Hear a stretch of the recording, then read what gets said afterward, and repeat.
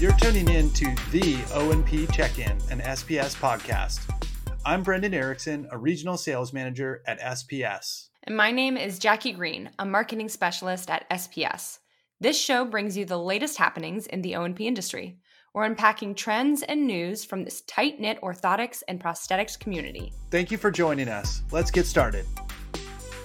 If you offer mastectomy fitting services in your practice, thank you.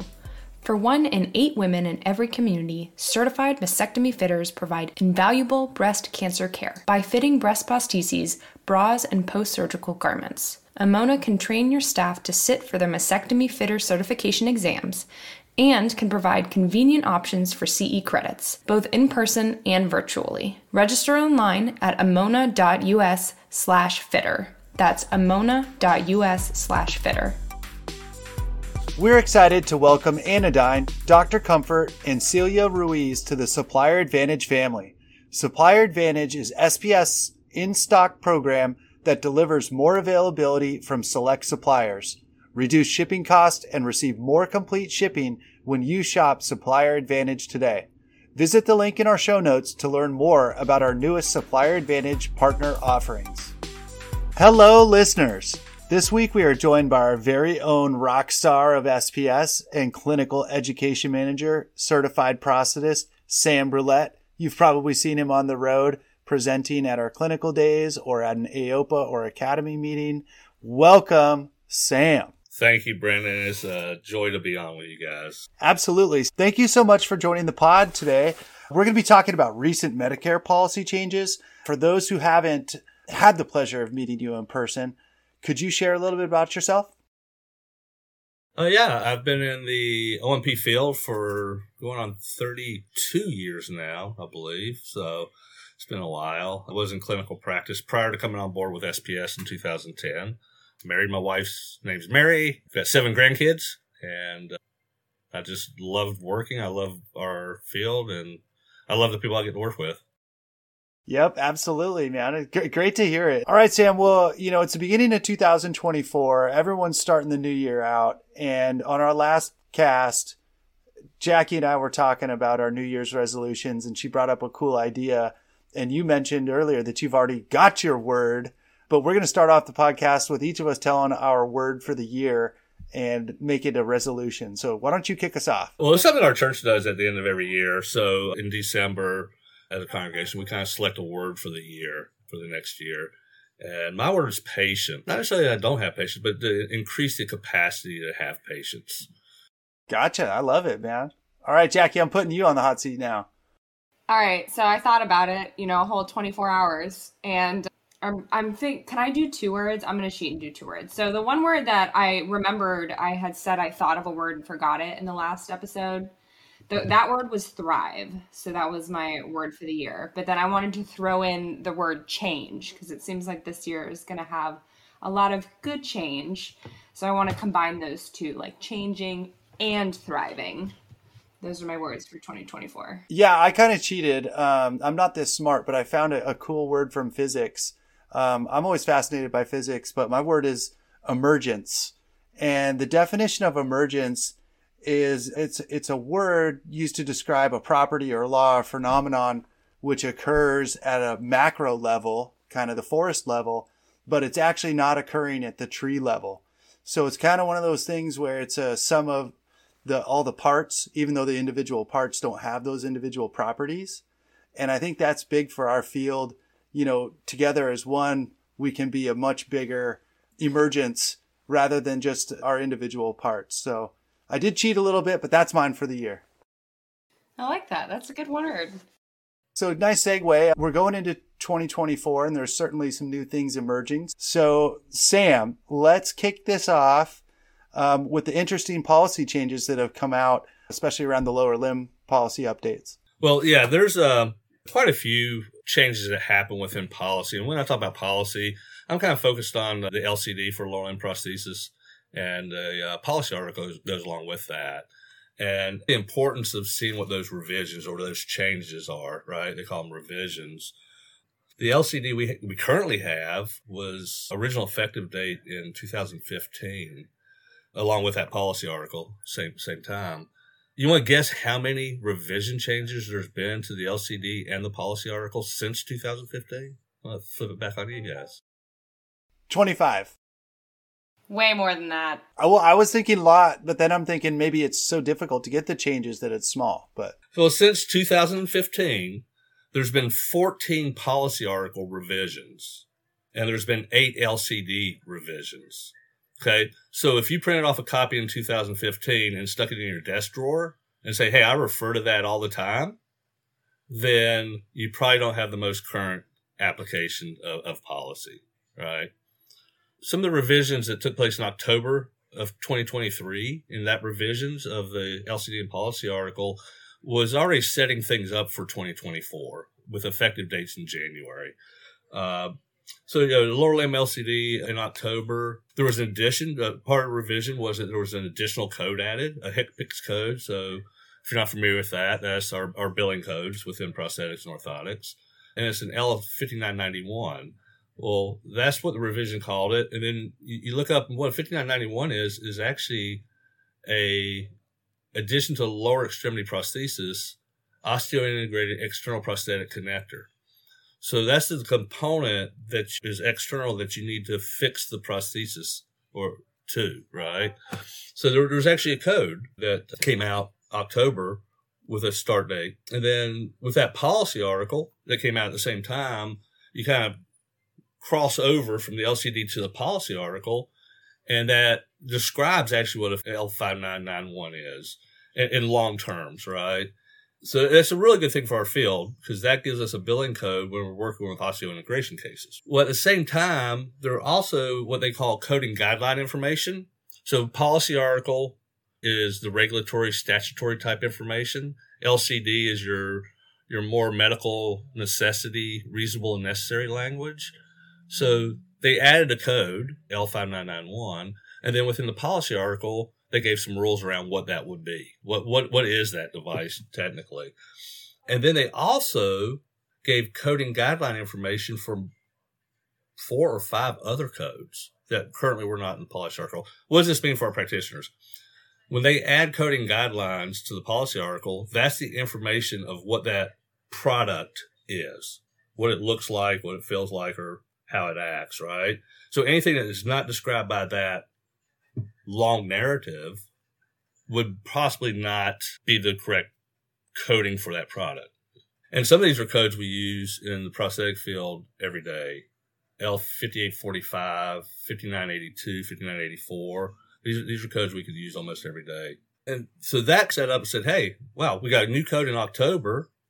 And then we moved to the changes that took place with the January 1, 2024 revision change. So revisions in October and then revisions in January 1, right?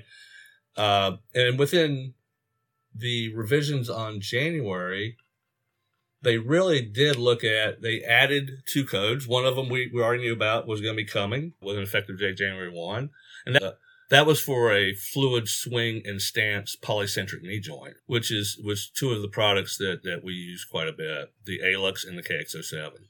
So we knew that one was coming out. But then there was also an additional code in January that came out. And this is something that you'll see a lot of times that we like to use on above knee amputees. It goes between the socket and the knee. And it's a connector. It's a prosthetic connector that allows that patient to push a button, swing the leg around for getting into a car or getting dressed, helping them get their shoe on, puts it in a different position, but then it comes back and locks directly in the line of progression or the correct alignment. So that code was added along with fee schedules. So those are some interesting things. Moving forward, we'll be probably seeing more of that stuff. So Medicare passed some rulings a few years back that they were going to expedite or quicken the process of bringing new technology, new codes to the market. Some of them are existing components that have been around for a while, just didn't have coding. We're expecting, hopefully, it's in the comment sections, is the adjustable socket technology coding coming out that Click Medical went after, right? So there's some foresight into that hopefully we'll be seeing that very soon too. It's really super interesting, and it's kind of exciting to see how they are trying to improve their process so that it can better flow and change as technology. in our industry, but then all around the world, I feel like the technological changes, it's like governments can't keep up sometimes because it's just so fast. Well, so Sam, what changes are currently being reviewed by CMS then? What's kind of like in the pipeline right now? Well, I'm not the expert on, Medicare billing documentation, that things, but I do stay informed, right? And I think this is the importance of our field, not just our O&P administrators. A lot of times they're the ones that are staying in touch with policy changes, but also our clinicians. And just reviewing the January 1st, 2024 revision of the LCD, I found on page 2 of that revision, a proposed LCD and comment period. Now, what is that? There's actually, if you're looking at it digitally, and you can get this from cms.gov, you get it from your DME MAC contractor, whether that's CGS or Noridian. But in the digital copy, it's actually a link. It gives you a DL 33787, which is in comment period. So for, I believe, the next 2 months, it allows the public to comment on this potential change. And this is a proposed LCD change, not just an addition of an L code or something like that. But the proposed change is making a change to where some K2 ambulators above knee would have access to microprocessor knee technology. Now, again, this is something our field's been working towards for a long time because we see the benefits for protecting against injurious falls, stumbles. People who are allowed this technology can actually possibly even do better in what they're doing because they're safer, they're more confident, right? So again, if you go to your LCD, just go on cms.gov, find your latest LCD or CGS Noridian, pull up that LCD, click on the link, and it's going to give you what that wording is for the proposed draft change and talk about what the change is. And it's going to take you to what's called a requester letter. So somebody requests that there be a revision or a change to the LCD to allow MPKs to be put on K2s, right? That request was Autobach. But the letter is accessible there also. There's a link for the letter. You can read what Autobach wrote and made an argument, right, for that. Again, it's in comment period currently. Doesn't mean it's going to go forward. We don't know, but it's exciting to see that potentially some of our ambulatory patients are out in the community, but they're not the K3 amputees, but they can go out and they can potentially get technology that is currently restricted from them. So again, go to your either your DME MAC, CGS Noridian, or CMS's website. If you find the latest edition, the January 1, 2024 revision of the LCD, there's actually a link that takes you to the proposed LCD in comment period, right? You can click on that, and all the information is there, and they also give you a link to make a comment. So that, again, public comment period is open for everybody to make comments on. Okay, so if you guys want to get involved, do it, right? Absolutely. Our clerics, and again, this isn't to say, hey, we're guiding you towards a selection of microprocessor needs for K2 patients. Remember, whatever technology is what's best for that patient, that's really what we want to look at. But the comment period is open to the public. There's a process to this because this is not just adding a code of a product that's already been on the market. That went really quick, right? But this is a proposed change to the LCD. More to come on that, I'm sure, in the next few months. Other things, we do have I mentioned earlier, the adjustable socket technology, user adjustable mechanical socket technology that we're looking is in that period of time now where we're waiting on final decisions on that, of what that verbiage, the L code, and the fee schedule would be. And I also foresee a lot of things added to the policy article. They're really beefing up the long narratives of L codes, really describing what that L code would be. We saw this in 2020, right, with the 6 prosthetic codes added to face-to-face encounter, added to prior authorization. Then January 2020 added to PDAC, condition of payment had to be PDAC reviewed device. There's been several of those added, those long narratives. So I think it's really important that our customers stay in touch with what those are. We're all working towards getting better clarification and definition of function and outcomes versus what a product looks like. So I have a rogue question here, Sam. Have descriptions in the past been more about what products look like versus their functionality? And is that part of the significance and the change that's happening? Is they're focusing more on functionality than just what it might visibly look like or appear to be? It's actually a very, very good and very interesting question. To answer it correctly, I would say that what happened was, and you got to go back 10, 15 years and really look at the history of Medicare and policy. 2015, there was a major revision proposed to the LCD that would completely radically have changed kind of the way we do business. It went through all the comment periods and all that stuff. And then later in the year, Medicare actually pulled it back and said, okay, we're not going to do this. And there's a whole reasons why. But ever since then, they really, if you read the document that kind of set that up, I would argue it was in 2011. So we're looking at things that started, in my opinion, in 2011 with a OIG, Office Inspector General report.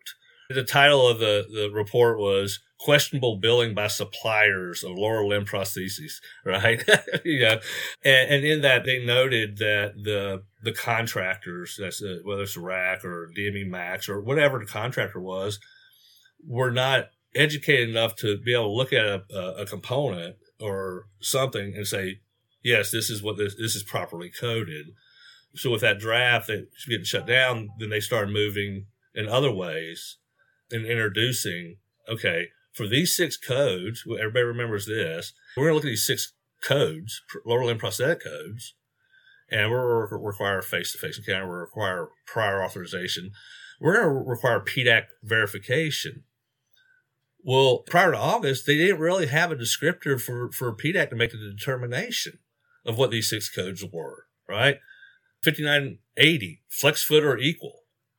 That was the L code. Well, what the heck does that describe? Well, they described it, right? So a lot of that comes through this, and I'm seeing that now.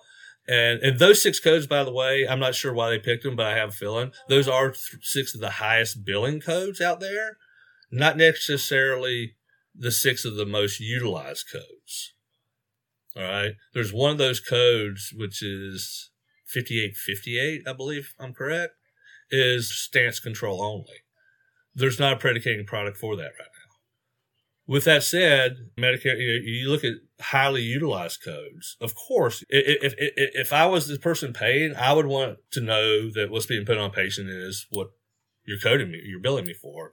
So that's why I see a lot of this stuff has been around foot and ankle systems, motion systems, things like that, where we're getting long descriptors describing what that product is. And in some cases, it's really describing what it's not. So, Sam, if I were a clinician and I was making it my New Year's resolution to be more informed about policy changes, where would you suggest I start? Any helpful hints? What should I do? CMS.gov, CGS, your DME Max, CGS, or Noridian websites. You can just click on LCD or local coverage determination and get the latest copy of it. Stay in touch with that. It's usually the first of the month. If they're going to make a change, you get a notification. So all of them that I looked at were on the first of the month for the most part, and do that on a regular basis. So there's somebody within a company that could and should just kind of monitor that. So stay in touch with your DME Mac or CMS. And then what I do is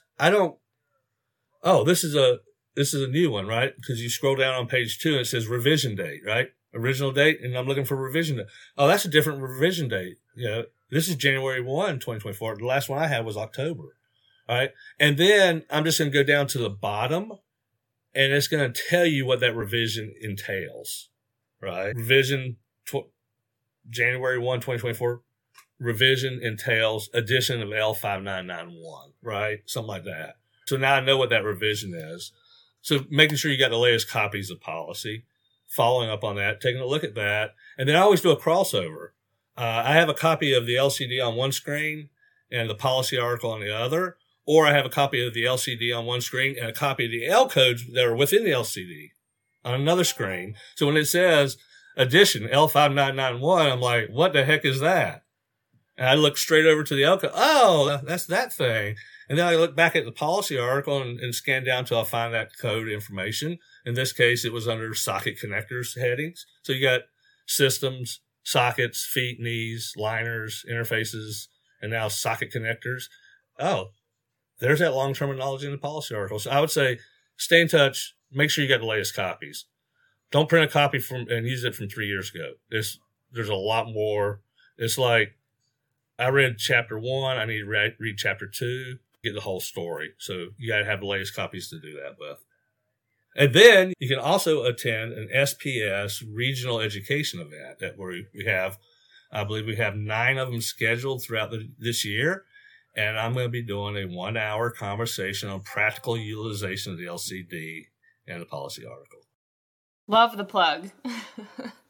Sam, is there anything else that you would like to add? I know we've kind of covered a wide range today of important information, but is there anything else you want to call attention to?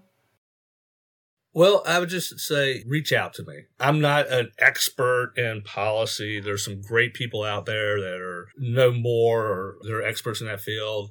I stay informed. Information, Brendan, I know you real well. Data, right? Data, information creates knowledge, right? But it's the proper utilization of that knowledge that gives you the wisdom in our field. So let us help you where we can, or seek out a source that you trust. No, it's great advice, Sam. Thank you so much. It's always a pleasure to have you here. And I can't wait for these clinical days. And I learn every single time I watch you, and I've seen them multiple times. I always learn something new every time. So I'm looking forward to it. But thank you again for coming today. Yeah, thanks a lot, Sam. Registration for the first half of the 2024 SPS Clinical Education Days is now open. So follow the link in our show notes or visit the resource tab on spsco.com for more info. And they are free, right, Jackie? It's all free. Awesome. I love that word.